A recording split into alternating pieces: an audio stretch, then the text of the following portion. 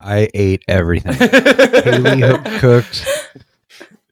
I was at the airport, and then my flight canceled, and Haley was cooking some vegetarian delicacies, and I ate them all. That was amazing. Glad you're And here, buddy. Yeah, basil, and then I had peanut butter and Nutella, and I feel like I'm gonna vomit. Great. This will be an full. epic. Yeah. So I've I've been be a flying so Glore much episode. lately. What are those? The Biscoff cookies they give you on the Yeah. Delta? I just had some yesterday. Yeah. Oh, Dude. those are so good. I discovered. So butter? Ryan told me that you can Did you get the buy them jar in of it? 40-pack. I bought just a big chunk, like a big brick of them.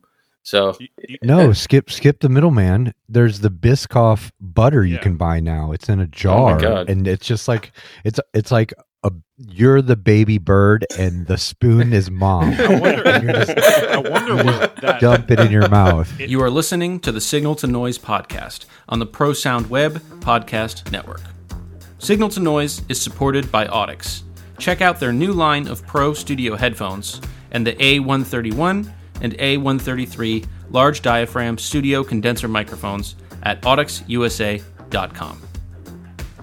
Alan and Heath has asked us to read this. Have you noticed that all good things come in threes?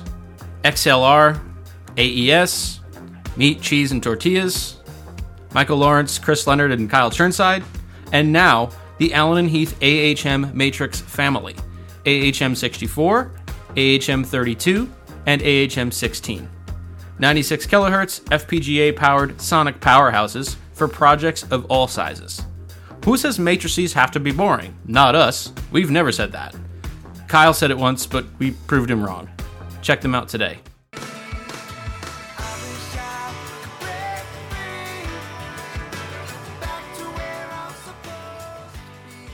Welcome back to the Signal to Noise podcast. Damn, I said welcome back again. We're just too ingrained at this point. We're gonna have to go with it. Maybe you're just welcoming us back. I mean, we're here. Yeah, welcome Hi. back, Chris Leonard. Welcome back to the Signal to Noise podcast, and Kyle Churnside and Sam Boone. Welcome back. I've been here before. Welcome back.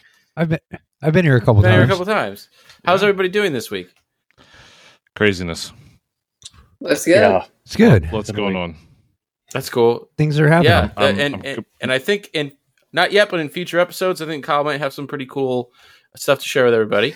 I might have an Yeah, announcement. we might have an announcement. Ooh. We will say that we are going to be out at the NAMM show this June. What is it? The 3rd, 4th, and 5th. We're going to be out there. Yes. And doing the loudspeaker demo for Pro Sound Web. So come on out and see us. And At least two of us. at least two of us. But Yeah, we're not going to won't- say who we- might be the odd person out. You'll have to show up and find out.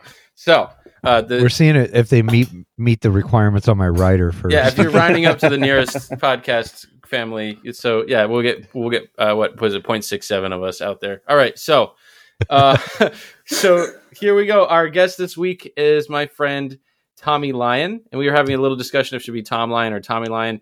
Tom is actually he's kind of he's one of my upstate New York homies here. He grew up in Casanova, New York, which is about a half an hour drive from where I live. He grew up on a dairy farm. After studying agricultural technology at Cornell, he started working for National Audio in Baldwinsville, New York, which is still there. That's a common Way path. too That's a fucking common smart. path You after guys- doing agriculture. It's agriculture to systems engineering. at Cornell, Yeah. at this I'll tell you- little I'll tell- university. I'll tell you how that all happens in a bit here. Okay. He first toured in 1997 with Korn as the front of house tech before moving to Ultrasound out in San Francisco, where he's been since 1999. Toured with the Goo Goo Dolls, general kind of staff engineer, fix-it, shop tech stuff, which is really cool. Toured with Les Claypool's I'm not going to say this correctly. Yeah. Flying Frog Frog Brigade. Oh, a bunch of Les Claypool stuff. Yeah. Phil Lesh and Friends, Metallica front of house systems engineer, and I think he's probably most known for his work with Dave Matthews Band, front of house engineer and systems engineering with Dave Matthews Band since 2002, so quite a while. He's always up to a bunch of interesting stuff. We were out at Outside Lands a couple months ago together working on that. Tommy, thanks for being here, man. This is fun. Oh, Yay, thank you. Tommy Line. Yeah, ladies and well, Thank you very gentlemen. much. Thank you. Okay, there it is. What a strong name. Yeah. Isn't it? A strong family name. Yeah. Fucking Lion. Myra right. named Oh, a yeah. speaker after him. I mean, that's pretty Yeah. cool. Not so many Yeah. people can say that. You know? Yeah, when There's they only first one came king out, of the jungle. when they first came out, I had to do a selfie with the logo. I sent it to my mom. That's kind of like when the Yamaha CL5 or the M7 CL. It's like I'm Chris Leonard, so CL. So it's like the Chris Leonard 5. Yeah. So, I mean, first of all, Tommy, I saw your show with Dave Matthews a couple months ago over the summer, and awesome show, man. It sounds great, and it's a lot of fun, and it's, I think, really meets the very high bar that the fans set for that act in particular. So that's pretty cool. I mean, you started as a PA tech, and you moved to SE, and then front of house. What's that journey been like for you? Pretty awesome. I mean, I can't.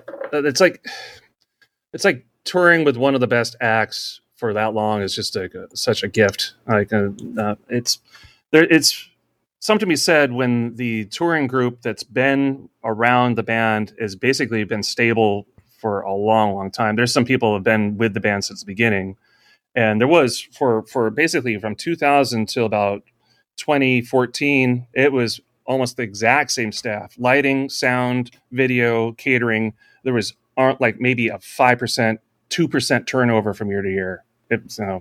It's You're like, who's this new guy? Like someone who's Yeah. that new person? and so it's Weird. like any of those new Do you have people a laminate? suddenly come in, they have to learn the nuances of all the minutia of the crew, so but there's a lot of inside jokes and stuff that you have to become a part of. So it's also been a great growth, obviously, for me, starting from the very bottom and making it to the front of house. I'm still trying to fill the shoes that I took over for. So When you were SE for that long, were you sitting there?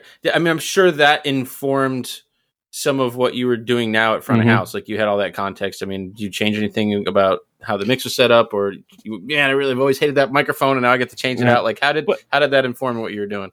Well, I sort of took it organically.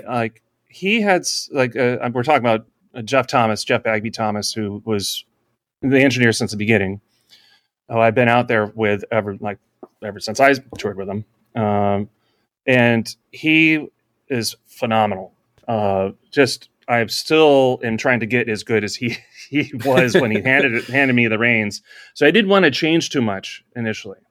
And so over the course of time, I just kind of want to fine tune things, like add different cymbal mics or positioning of microphones. But for the most part, it's been basically the same. The only major change I've done is switch from the Profile up to the SXL. So, Sweet. And with that transition, obviously the musician's caliber that Dave Matthews has with him is pretty insane. So you can probably have a good hand at just making that better is fun. Yeah. I mean, you can basically push the inputs up with no compression or anything, and you're 90% there. This band is so good. It's phenomenally good. Obviously, they don't rehearse as much as possible. Do you capture a show and use virtual playback, or do they come out and check? No, they have a rehearsal room set up backstage nowadays. So if they want to work on a new song, they don't have to come out on stage anymore. We found that it is sometimes nice to have them come out on deck and actually go through things. Like in the beginning of tours, we'll have them do a sound check or two. But after that, it almost defeats the purpose because they don't play the same way in sound check than they do in a show. So it's a better starting point working from the end of the last show. That's an interesting conversation. I mean, I was just talking about that's a smart comment. 100%. Sam and I were doing a system deployment last week, and one of the things we were talking about the house audio person with was he's like, how do I handle this when they come out for check, and I have to I dig all these gains out and everything, and then they come out for the show, and I got to put it all back. And I was like, well, don't chase them around it. Just make sure the line's working, and off you go. But just go from show to show to show, and that's going to be way more consistent than trying to chase. Between the check and the show, because it's just not going to have the same vibe. Yeah, exactly. Yeah. That's pretty. So, I mean, something I'm kind of curious about, because we've had my friend Danny Ramirez on the show. He's front of house and TM for the Wood Brothers, and that's another one of those shows where the archival, every show is recorded, and there are people taping, and so is there like a Dave Matthews Show archive that you are sustaining? That's pretty cool, man. His name is Joel Aller. He's been with the band since, I think he took it over when we had an archivist before that, and he's now the front of house guy for Switchfoot. Ryan. Oh, cool. Ryan Nichols. And so Joel Aller is the current one, and I think he jumped in 2003 or so, 2002, 2003. And yeah, every show, multi-track recorded. In not only is he doing it on actually a really nice band-owned API front end to Pro Tools setup. Whoa. And that's then goes to a studio, gets duplicated, and goes to two different storage units, like facilities. Wow. And all the video, the individual camera recordings go to the same places too. So they have video as well. That's kind of cool. So any show of any tour can be pulled high def audio and video for a mix down. Yeah, that's interesting. And is there someone who combines the two, or is it just raw? So there's a combiner at home. Well, there's a couple people. There is also like a studio archivist at the studio in Charlottesville that takes all this media categorizes it, keeps records and all, stores it all, and if an individual song is needed for a particular date, he'll pull it from the archive and do a quick burn to send to whoever, or if it needs to be professionally burned, then it goes to usually the band's studio musician or studio engineer, Rob Evans, who is also our broadcast engineer when we do broadcasts.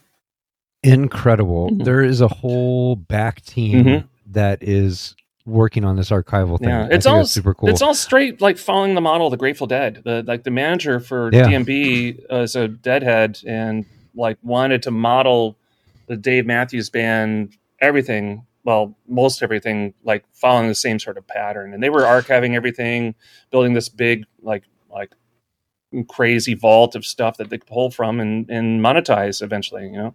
So I want to clarify. I imagine the end of. I want to clarify one thing for people who may have heard that wrong. Not D&B, the speaker manufacturer. DMB, Dave Matthews Band. So yep. Yeah. I imagine the end of Indiana Jones when he's pushing the ark back into the archival thing is like the top men. All the stuff going back. Yeah. There goes the ark. What kind of input counters? I know there's a lot of things happen on stage. What's input looks like? We're certainly into 2 stage racks, 80s and change, I think, with a couple audience mics in there, and there's also a lot of band communication mics and stuff that don't necessarily go to track but are part of the input list. So.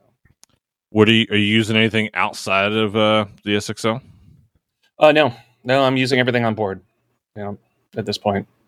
You're not I've following thought about it, but not following the latest trend of having 14 racks analog with your digital console. Scene automation. You don't feel like adding more failure points to your show, Tommy? Come on. Yeah, exactly. No waves? Actually no waves. No, I'm doing like a bunch of McDSP, Sonox, and was it Flux from the French one? Yeah. Flux has got some really interesting stuff I've been beginning to love. So. Got capacitors or... Anyway, sorry. No, come on, man.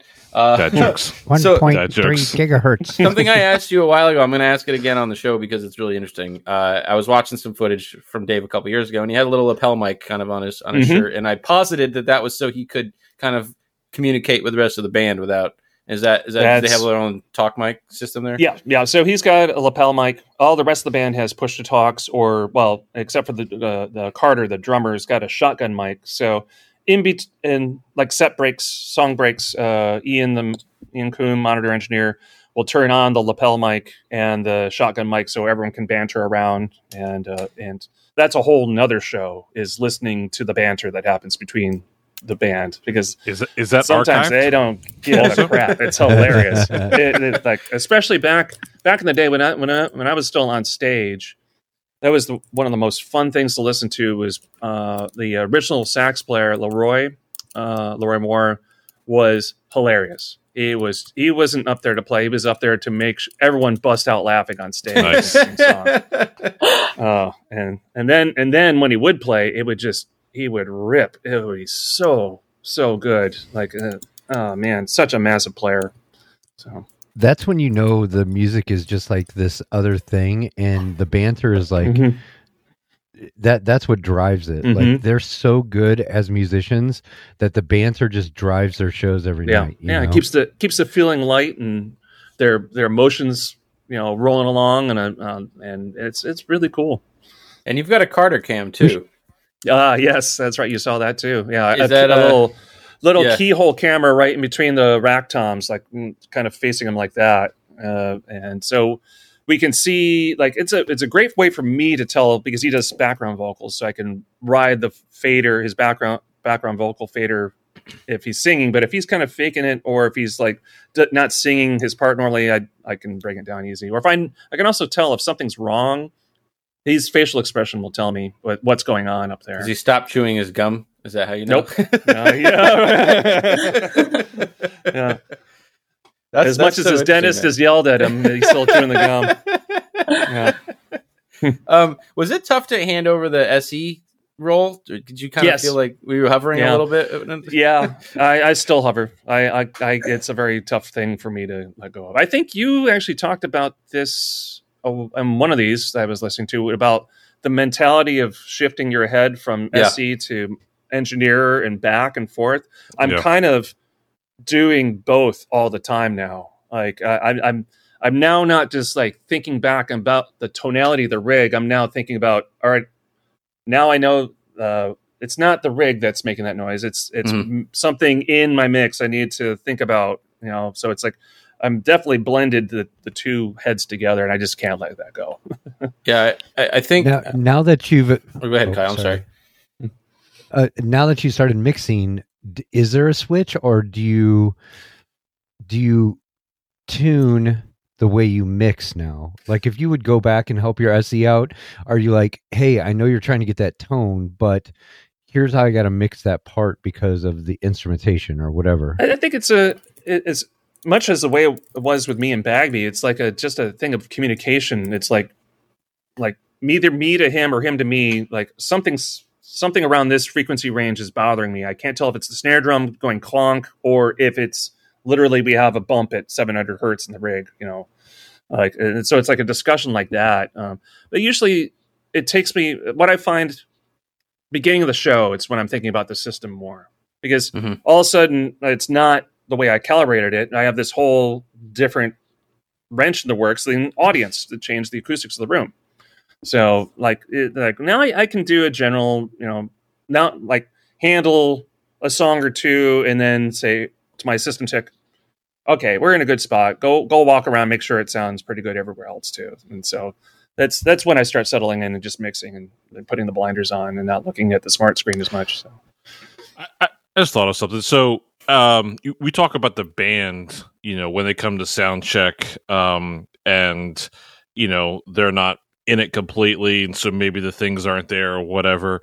And then showtime, it's like, whoa, this is a completely different show. I'm curious from an engineer perspective, if you ever noticed that, like, hey, when you do a virtual sound check, you're feeling one thing and you get in the show and it's something completely different, but just because you're actually in the moment, there's the emotion of the show. Is there ever a difference there as well, maybe on thought approach and what you find yourself doing? Or I don't know. I certainly don't lean on doing multi-track playback as the end-all be-all, because there is something to be said about having a band actually running through mics and your own speakers going back into those microphones. That's definitely a really, it's a, chaotic kind of system you're dealing with, which you're not dealing with when you're just doing playback. Right. So it's, you just got to know, you got to be aware of that when you're doing that. Yeah. Well, it's kind of the flip side of, your board mix doesn't sound like what it sounded in the room because of all the stuff coming off the stage. Virtual playback's the same logic the other way around. Something that it sounds like you have that I really enjoy, and I only have it with a very few front of house engineers like Denny, because we've done so much work together. we can talk very honestly about what we're hearing. And if I hear something funny and I know it's not my PA, I know it's in his mix, I can talk to him about that. And he's not offended. And he's like, okay, how do we fix this? And, it's kind of, my experience has been when you're a system engineer, like you have to be very, very, very careful about unsolicited comments about the mix. So that's something that in general, I don't do. But like the third time, then he said, what are you hearing? I said, oh, sounds great. And the third time he was like, come on. He's like, you gotta give me something, man. So I was like, okay, I think 73. I go, all right, 73 hertz on Tom 4 is going to be a problem. And it was okay. And so, since then we've been able to just be very open with what we're hearing. And, it also it sounds like you sort of have now been on both sides of that relationship, and that served you well. Yeah. I definitely I don't want my ears to be the litmus test. I want it to be more of a committee of trusted ears, like I want, I even like, I've befriended over the years, of course, since we have that whole taping community. I actually have some trusted ears with them, and we'll ask them after shows, like, what were you like? What was it like down there? And like, and sometimes I'll suggest them in certain crappy venues, like, you don't want to set your rig up there. Why don't you come back with me where I can be a little bit more representative, like those, there's those type of places as well. Is it hard to take negative feedback from them? Oh, no, I'm negative is as valuable as positive. I'm just looking to learn and progress. And that's all part of trying to fine tune what I'm trying to do. That's cool. Yeah, I mean, the taping thing's a really interesting one because you do see the same, every time I go see Daniel at a show, it's just the same guys with the same rigs and the little umbrellas that they put on the microphones. They put it up, and I was like, this is the whole thing. This is crazy, Yeah. I'll actually, frequently after certain shows, I'll actually, like torrent the tapers feeds from shows before and just sort of listen to them and see how they've gone on their end of things and see what they picked up. Right. Yeah, that's cool. I think that was something I kind of picked up from stuff I've read about Dan Healy and the Dead. He would do that as well. I think he was downloading BitTorrents. Yeah. Get the cassettes, I guess. Bring the reels.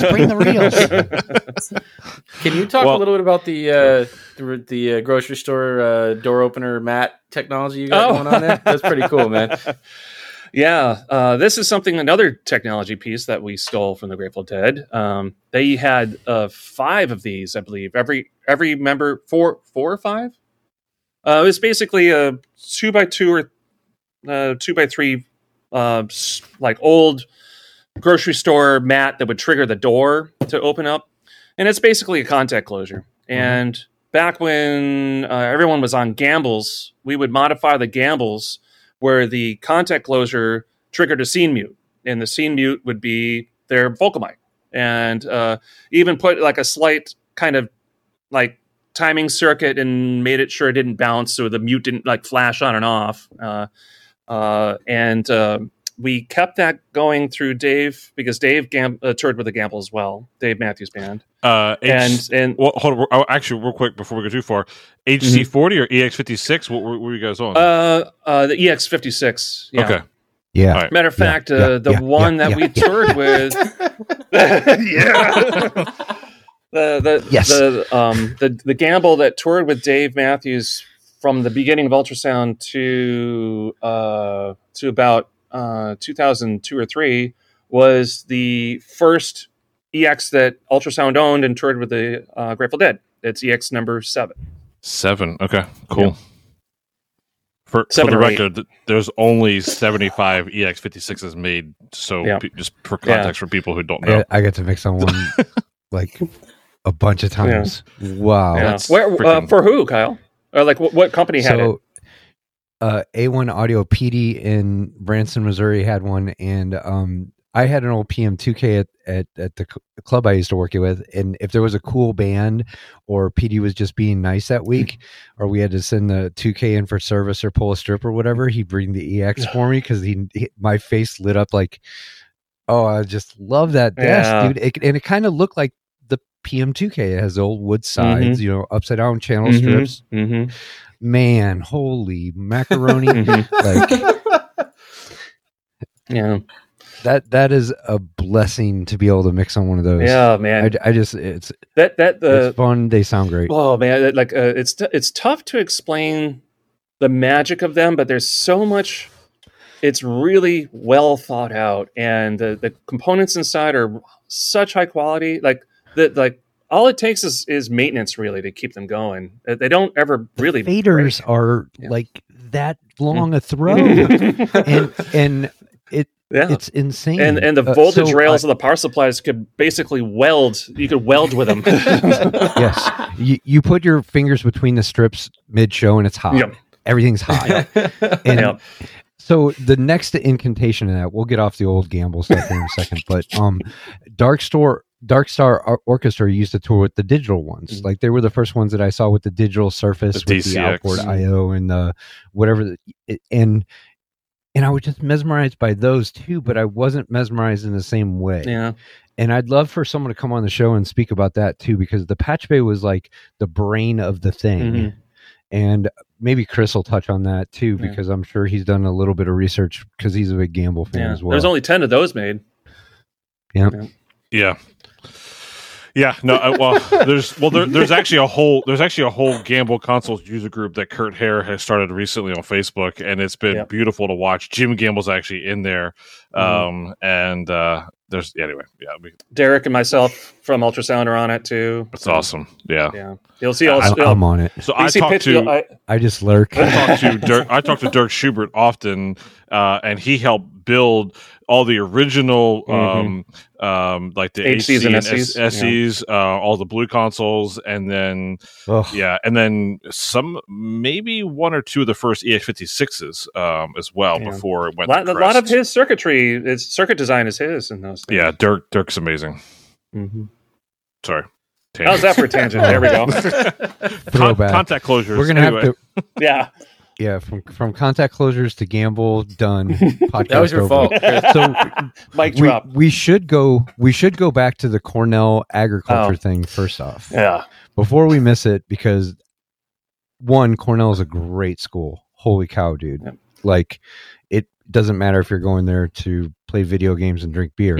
You're at Cornell. Like it took something to get there. So explain that and how that got into where you were at Ultrasound and got to sound from there. Well, like being on a dairy farm, I always wanted to kind of have something like that. I didn't want to be a farmer because like being a dairy farmer, especially in upstate New York, is really, really hard. It's like we were, like dad didn't, by the time my brother and I were in high school, my dad couldn't really afford any hired hands anymore. So he had us be the hired hands for free. And that's kind of the way I knew there wasn't any future unless I really wanted to get turned into a factory farm. I didn't want to be a factory farmer. So when I got into Cornell, I like that was easy. Yeah, that was really hard. But I was also I've always played drums. Like I was a drummer in school, and I was a member of the drama club in the tech, in the pit band, and also did the sound for the drama club's stuff. And so I always had kind of a theater background straight from high school. And so there's like two parts that were kind of part of me. And then when I got to Cornell, one of them started going bigger. So like my freshman year at Cornell, I discovered the concert commission and worked the first show of my first semester freshman year, Crosby and Nash. I'll never forget it. And also my mind was blown. I was like, oh my God, I know exactly what I want to do. And so I talked to the technicians who came with the production company and got the number for the sound company, and that was National Audio from Syracuse. And I met Mary Jo Spillane, who was running the sound company at the time. She now is done. I think she's out with Shinedown as their TM now. Nice. And she's done a whole bunch of other stuff too. So she's pretty noteworthy in the industry. So she kind of took me under her wing and got me in there. And I was doing summer work straight in 1992 between my freshman and sophomore year. And by the time I was a senior, I was like leaving on Thursday nights, coming back on Monday mornings, doing gigs on the weekends.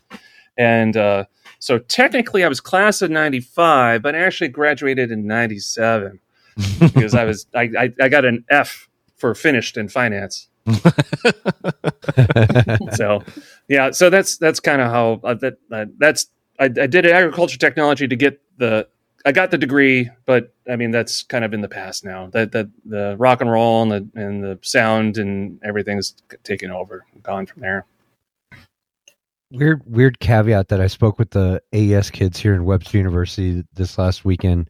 When this comes out, it'll be 2 weekends past, but it was like the things that we had to tell kids that, especially the AES part of it, that I don't think any teacher really took the time to explain was you can't just rely on the degree to get you your job, especially in audio. Yeah. Like telling a business student that he can't go get a business job after he gets his degree, it would be almost pointless for that kid to waste their time, right? So that was one of the things I was going to try to help spread this time out was, hey man, make sure you're working outside of your degree, because that hands-on is going to be able to apply to what you're learning in school. And even with your basic classes like math and science and history and stuff like that, working outside in your field, getting that experience is going to help you get a job.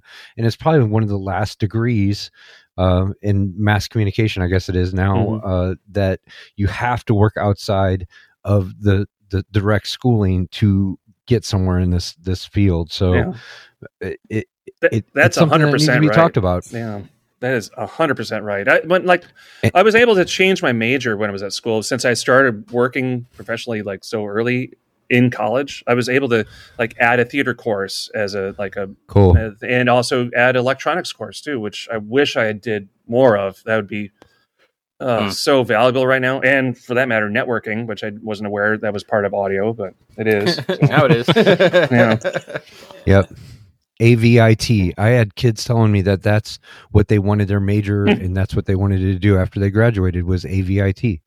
And I was like, well, you don't want to mix live shows? You don't want to work in the studio? You don't want to? And they're like, no way. I want to work in the networking department of AVIT. And I thought that was really cool because obviously that ties in a lot with the archival kind of thing that they're doing with video and audio now too. I mean, that's really, really smart. Yeah, absolutely. Huge. Yeah. Kids are thinking way smarter than we were when we were children, I think. But, or at least me. I was talking to Bob the other day, and, he said one thing that like kind of the new generation of system engineers are going to have to deal with that he never had to deal with was networked anything. Networked audio and AVB and Dante and the control, the control networks of having a bunch of processors on the network together.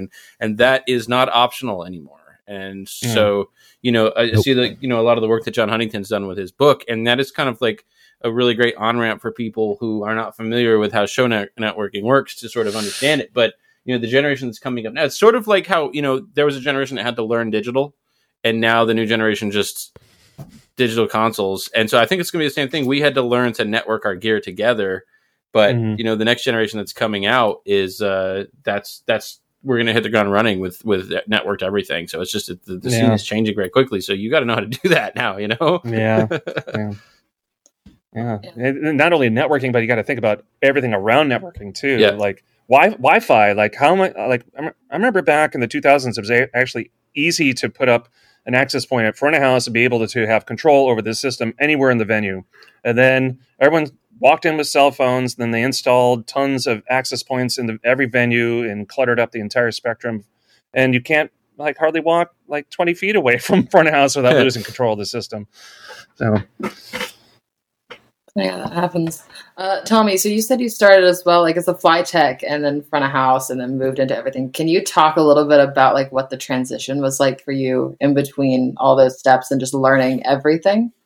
Well, I still do all that stuff. Like, I'm still flying gear. This weekend, I'm doing we're doing stacks and racks for Billy Strings down in Santa Barbara. So I'll be system engineer and flying PA for that. I don't know. It's just like, it's like I've always been interested in learning everything I could about everything, really. Not only sound but lights as well. Like heck, when what? Yeah, I know, really. Now we're gonna end now. So this is thank you for joining us. It's like until next time. It's like that technology, especially now in like live entertainment, is like fascinating. What's going on? When I was able to be part of the Metallica worldwide tour starting in 2018, when they did arenas, they had video cubes. They were about 5 foot by 5 foot cubes, video screens on all four outsides, and they were hung from a truss and motorized. They'd move up and down. So there's this whole motion control unit from Tate. Mm-hmm. And the video mapping would know where its XY coordinates are. So the video map would actually track with the cube while it moved. That fascinated me. So I kind of picked the Tate's guy and the PRG guys' brains about that a bit. And it's just like, there's a lot of stuff to learn, and it's always finding something out there to be interested in. And otherwise I'm going to go back to farming. It was when I was out with Groban was the first time a tour I had where there was all the automated motors during a show, and yeah, there's this guy, and it's his whole job is in front of this computer screen side stage, and just, I mean, in theory, it's all in time code, but he's got to be there in case, shit goes wrong. But it's like, man, this guy's job is sit here basically in front of a computer, control all those motors to automate. I mean, it was definitely, that's a fascinating thing that we have data running to our motors that are hanging in the air. Well, the position data, I was talking to, I have a new friend named Randy, and he is the head automation carp on Phantom Broadway. We know Cousin Randy. Not Cousin Randy, different Randy. And so I'm like, there can only be one. This 1985 era automation that they were doing is so fascinating to me on that show. And so I'm like, can I just call you and ask you a bunch of questions about how this works? And he's like, yeah, sure, that'd be great. So, and of course he's like, buddies with John Huntington, right? Because of course he is. And he used the phrase bang bang automation, where there was no like feedback or position data like on a modern rig where you know exactly where this thing is. He goes, you hit the button and it goes until it hits the limit switch. So it's go and then it's gonna stop when it gets to the end, and that's the reality of how that stuff works. And it just it's a really funny to see. I think about the head rigger on our Volbeat tour was he's usually head rigger for Pink, and so all of these rigs that they have where they are flying her around and moving her in 3 dimensions in the air, and there's so much positional feedback happening and accelerometers, and just the amount of sophistication in that is just absolutely fascinating to me. Yeah. Secondary and tertiary backup safeties, all that stuff. Crazy. What took you to ultrasound? Oh, there's another story. When at the end of my tenure with National Audio, we were doing a bunch of stacks and racks for the Goo Goo Dolls, and they were exploding like in the They're late from 90s. Up here too, by the way. This is Buffalo, yeah. And their front house engineer and production manager is this guy from Rochester, Batavia, named Tim Quake Mark, which is another person you guys should talk to.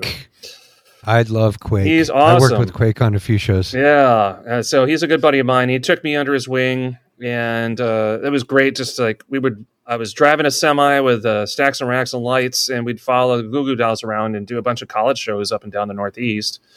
And in right after 98, he's like, well, next year I'm going to take my own system out, and because we're going to be carrying, and it's going to be ultrasound. I'm like, can you get me on board? I'd love to go to the next step and actually sleep in a bus. And he said, let me put a word in. And so he put me in touch with Derek Featherstone, who's the VP here. Now he's the president. And after a little negotiation, he sent me out there with on the summer in 99 as just sort of a freelance guy. And after that tour ended in the winter, I called up Derek and was like, if I was to move out there, could you put me in as just a staff guy? He was like, yeah, why don't you come out and check out the place and see what you think? And so I flew out in February of 2000 and stayed with a friend from tour, who ironically was also the other PA tech on Goo Goo Dolls, who also was a former National Audio engineer. Oh, wow. So it's kind of a weird little circle there. And stayed with him for a few days. Loved California. Was like, that's it. I'm leaving the snow. I'm coming out to Cali. And flew home, loaded up a little Dodge Dakota up with as much stuff as I could and drove out here in 3.5 days. Nice. That's awesome. Yep. So what was your, when I think about kind of my personal recipe or my personal approach on system alignment, system design and alignment, this is kind of a cocktail of the usual suspects workflows and then some stuff that I've kind of, innovated on top of that. Who was sort of your mentors when you were learning system engineering work? Who were you learning from? Don Pearson. Oh, okay. That's awesome. Yeah. I was probably one of Don's last students, I guess, because he had, even though he had sold ultrasound to Drew Serb, who owned ultrasound up until a couple of years ago, he was still around until like 2005 or 6 or 4, somewhere in there. And so my first years at ultrasound, I would like hang on every word that he was saying because like he knew what to do and knew how to make sound systems sing. Apart from that, just taking Jamie's courses and Bob McCarthy's courses, that pretty much got me far enough along and let alone just doing it every day for years and years and years. Like all the little questions and stuff, I would fire back an email to Jamie or Bob or talk to Don, and that just kept my education going. So for those who don't know, who was Don Pearson? I mean, a lot of people probably Don. know who Bob. Yeah. I mean, people know who Bob McCarthy and Jamie are because they're still around, right? But who was, Yep. for those who don't know, who was Don Pearson? Dr. Don Pearson, and Howard Danchik founded ultrasound in 1977 or 8, and they started off as the sound company for Hot Tuna, and then became the sound company for Jefferson Starship, and built the first 32 Ultra monitors, which we still own. Serial numbers 1 through 32 are still in our inventory. And Awesome. the Grateful They Dead built found these preamps. Yep. Yeah. They built these preamps on rocket. Yeah, And, 1978 is when ultrasound started. Yeah, there we go. And then they got involved. Dan Healy found them and got them involved with the Grateful Dead. By the 82, I think they provided all the PA for the Grateful Dead from there on out until the end. So awesome. And so since we're on ultrasound, you mentioned you were kind of the fix-it, catch-all, kind of you do a lot of very interesting projects. What are some of your favorite, just crazy things you've gotten to come up with? Oh, well, I used to be involved with actually maintaining the Gambles when we were using them heavily. So every winter we would strip every channel out, clean them, doing repairs that were needed if there were any, and put them all back together. And that was my job for quite a while. I've done a lot of the cable manufacturing here until it got to where we needed so many cables. Now we just outsource that stuff to Whirlwind and TMB and Entertainment Metals and stuff like that. So, but a lot of the original quick latch assemblies that are here in inventory, I made a lot of them, and a lot of snakes and stuff like that. That's the kind of stuff I was mainly doing. So That's awesome. was there like one thing that somebody showed you or taught you that was like, holy shit, like just kind of huge light bulb came on, like these kind of pivotal moments where you realize something or get handed some crazy tip that changes your whole outlook on stuff? Oh, one thing that comes to mind was doing the course with Bob McCarthy and him showing me on the phase trace, obviously in a phase trace, you see the slope of and knowing where you are, what's leading, what's lagging, what it is in time. He also showed that the reflection off the wall was appearing in the phase trace as other steeper slashes, and that just blew my mind. It's like, oh, no wonder it's actually showing me more of what's going on than just one arrival time. It's showing me all sorts of different. So I got to be really picky about where I'm measuring speakers from. And think about that. So you've got a cool little kind of live average thing that you guys do at front of house with a bunch of mics. Is that you're just driving a Spectrum average with? Is it an RTA that's average? Or is it we're doing average. A coherence weighted transfer function. Yeah, So, pick 3 mics and change not only their heights but also their distance from the PA in basically like a 10 or 8 foot, area. So it gets sort of and pick an area like near front of house. So I can basically see it. Basically it averages out the comb filtering that one mic sees by averaging in the valid information from another mic, which should have different comb filtering.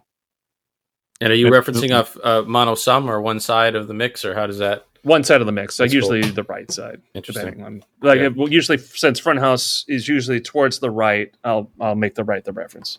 And it's I usually put up the spectrograph on my rig during a show for front of house to look at, in addition to the SPL stuff. And you'll always have some sort of little wiggly comb thing in there because there's a floor in the venue usually, right? And so, so I was thinking about that the other day. I'm like, you could do this with it. I was like, maybe I'll do Tommy's thing and set a couple more mics up. But then I'm like, I never get around to putting 2 more mics up. So I think I'm gonna just have to break down and do it one of these days. Yeah. Kyle Turnside. Michael Lawrence. Michael the handsome Lawrence. Kyle's distracted because I sent him the sheet of where the Gamble 7 through 70 went after they were first made and all the sound goes. Oh yeah. I love that Dave sheet. Fox. Oh. Yeah. So there's a company on there. I'll go ahead and shout it out since you mentioned it. The Best Tech, the Japanese company, they have the best CAD drawings of all the consoles that they own. Like they make their own CAD drawing, and it is ridiculous. Like they are amazing. Like for all the Midas consoles, if I needed anything when I was at Music Group, I would go to the Best Tech site and download their stuff because it was hands down the best. Okay, so the second thing, I'm going to do some fanboy shit. I really liked Primus's first couple albums. Obviously, you were doing Les's side project of one of many of the Primus side project things. Yeah. How was it working for them? Mostly like theater and club stuff, right? Yeah, mainly. And I got to do the when they reformed in 2003. I got to do the Seas of Cheese tour and the Hallucinogenics tour. The one after was that the next one? Whatever. I did basically Primus from 2003 to 2006 or so, and it was like that was one crazy thing in my life. Like my freshman year college roommate, like here comes Podunk Boy from Casanova, New York. I basically grew up on 95X out of Syracuse. That was rock and roll, classic rock, Led Zeppelin, nothing else. And here comes my my roommate from Long Island, and he was like K-Rock or something from down there. But he brought CDs of Mr. Bungle, which blew my mind, and Primus. He had Seas of Cheese, and I was like, all of a sudden, my music library went ballistic. I went and bought all their albums. Like I was floored by Primus, especially. And who would have known? Like years later, I'd actually be running monitors for them. Like was a huge fanboy of Tim Alexander and Les. So what a great drummer! Great. Oh, they're phenomenal and really great guys. 3-piece. Yep. Yeah. People don't really even think about that when they think about Primus. Like Frizzle Fry and Sailing the Seas of Cheese are epic albums. Yeah. Like they're rock and roll Hall of Fame shit. Absolutely. For sure. Yeah. And the way that Les plays is so unconventional, and the crossover of their audience. So you have these weird hippies that like Primus, and then you got these weird metalheads that like Primus. It's like Slayer kids showing up with Grateful Dead kids. Probably not a good idea. They did an episode about it on South Park. I don't know if you remember. But they've really crossed the barrier of the heavier music. And now we're seeing like the Umphreys McGee and stuff like that do Tool songs and like bringing the heavier element into these like jam situations. Yeah. I hate calling them bluegrass because none of those bands are really bluegrass. Jamgrass. Jamgrass. There you go. It's weird. They're not really bluegrass. If they're not Scruggs and what's his name, they're not bluegrass. Exactly right.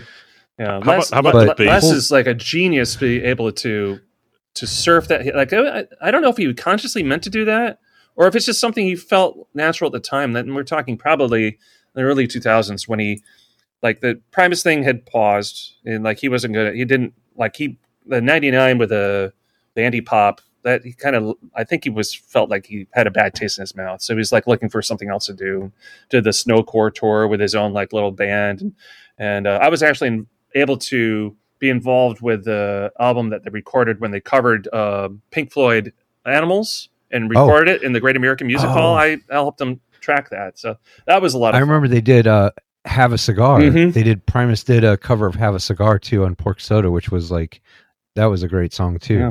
Now, mixing monitors for them, are they as uncontrollable at monitors as, I mean, they're great musicians, so it's like, that's like almost controlled chaos Yeah, at that point. but I mean, like, I think they are so good that it's pretty easy. Like they're really as long as you get, well, when I was doing them, everyone was still on wedges. Now they're all on Loud. in-ears, so it's a different matter now. As a matter of fact, they're prepping for Primus right now in the shop. So the current Nice. monitor engineer is cool. here. So shout out to Tomasky. So.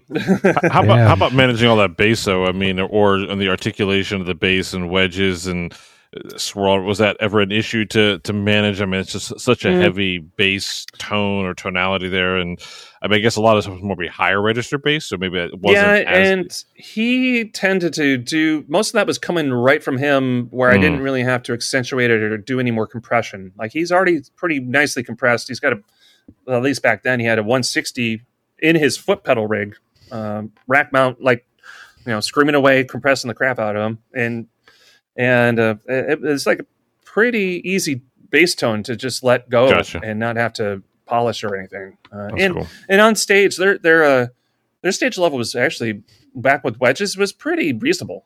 Like I was the worst one because I used 2 Q wedges just so I could have a nice big fat Q wedge near me. That's funny. Texas headphones for all the Frog Brigade songs. They spurred a lot of other bands too, which is really cool about Primus. And you don't think about it, like one of my favorite bands that they used to play with all the time was Clutch, and that was another one of those bands that was kind of bridging the gap between, we're from the woods of the weird eastern states and we fish, but we play heavier music. And I think it opened up a lot of minds. So I'm sure the crowds and doing a theater tour like that with those style of bands is just like, it's a fun time, man. That's got to be fun. Yeah, I'd love to see. I haven't seen the current tour where they're covering an entire side, or no, are they the entire album of Farewell to Kings, Rush. That's what they're doing. Yeah, so I haven't been able to see it, but I've heard it's really, really cool. So. We never get into that, guys. So chill out. I like talking about the music that we have to make. Kyle. You're good. Crazy, buddy. Looking You're away. good. Knock yourself out. I'm getting my fanboy stuff in. I Les Claypool, if anyone didn't know, originally tried out for Metallica as well after Cliff Burton passed. Yeah, and he was almost probably too good. I didn't know that at that point. Yeah, so Les' musical background is like incredible, and I think he's basically self-taught, right? Like he's I think so. Yeah. I mean, it's incredible. Yeah, it's he's got a very creative mind. Not only playing bass, but he's also a phenomenal like caricature artist. Like he makes his own set list and draws like a little cartoon thing of something that's happened in the day. I have one. Yeah, and some of them can be hilarious. Like some shenanigans that happen on the crew bus, all of a sudden it's now on the set list. I heard Too Many Puppies when I was a younger gentleman and off of Frizzle Fry, and I was like, what is this? Absolute noisy mess that my parents will hate.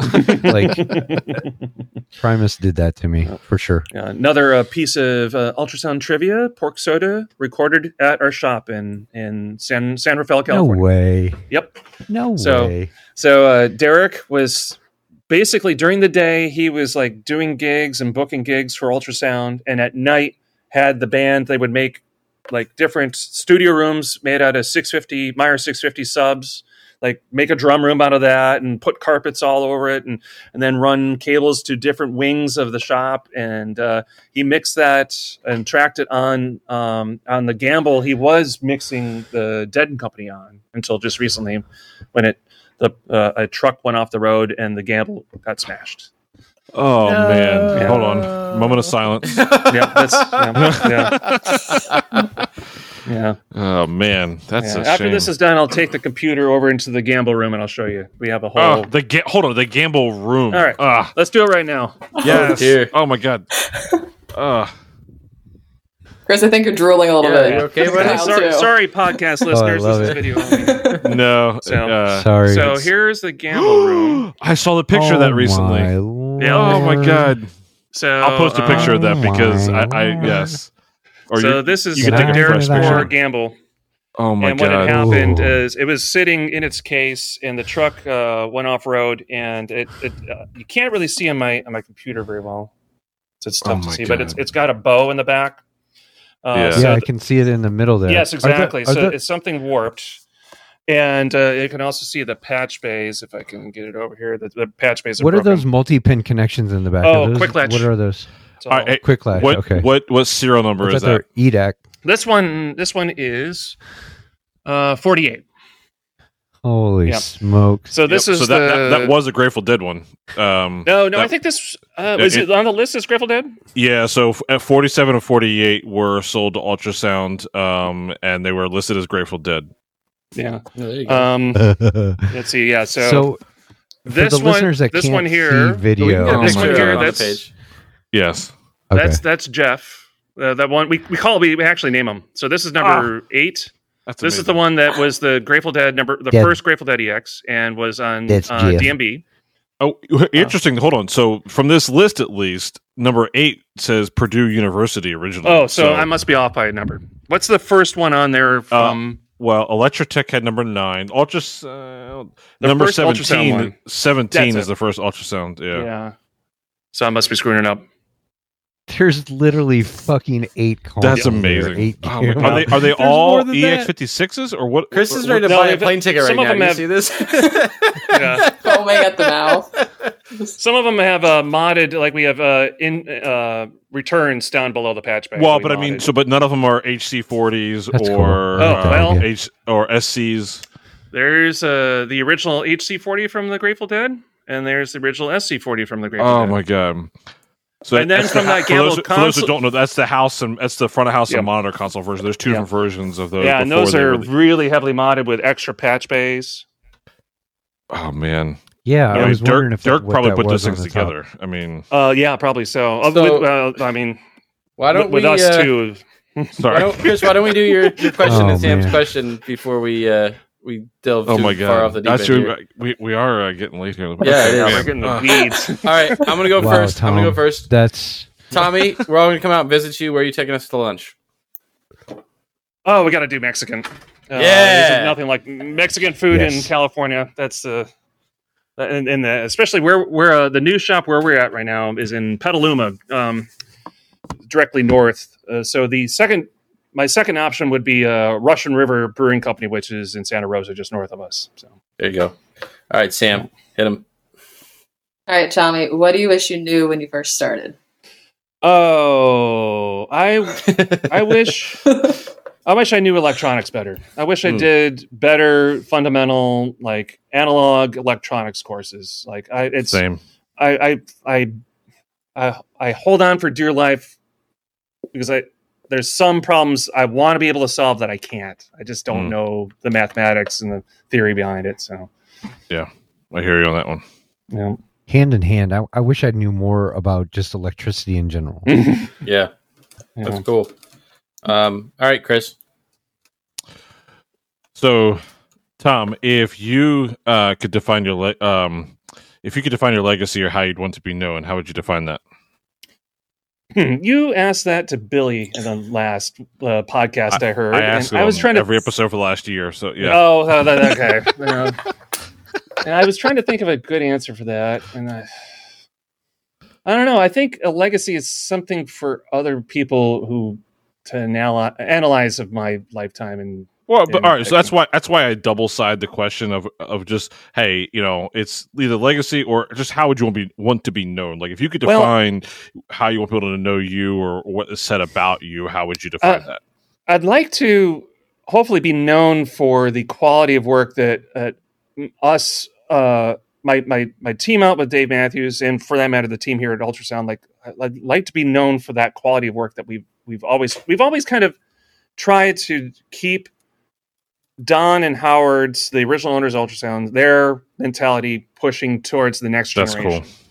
That's cool. They've always kind of set the bar high, and and push the technology forward, even like almost past. There's whole stories we could go down in tangents and things, but that's why I'm trying. I'm trying to mainly fill the shoes of that they laid in front. No, that's I cool. love what you said earlier too about you learned everything along the way because it was so interesting to you, from Flytech to doing shows when you first got to national, all the way through to getting to front of house, that you wanted to learn all that stuff. And I think that's a legacy in itself, is like being able to join your crew and do the thing with them because you've taken that path. And I think that's important. Chris has said it many times. It's, it's a marathon, not a sprint. And the stuff that you pick up along the way is invaluable. Like there's no way you can replace it. So having all that knowledge and not saying no and figuring it out as you go is knowledge at its best, man. Yeah, it really is. Yeah. I like that you said that. Yeah, that's basically right. What's actually, it can't be the Gambles, but Kyle, what's your typical question we do in the beginning of the episode that we need to do now? So you've already rolled out the Gambles, so it's not the Gambles, but what's in arm's length? I already have a peanut butter and Nutella sandwich. That's half I think the Gambles should count, man. That's the cool. All right. Yeah. There it is. Yeah, Tommy, thank you, man. It's been an absolute pleasure having you on the show. We really appreciate it. Yep.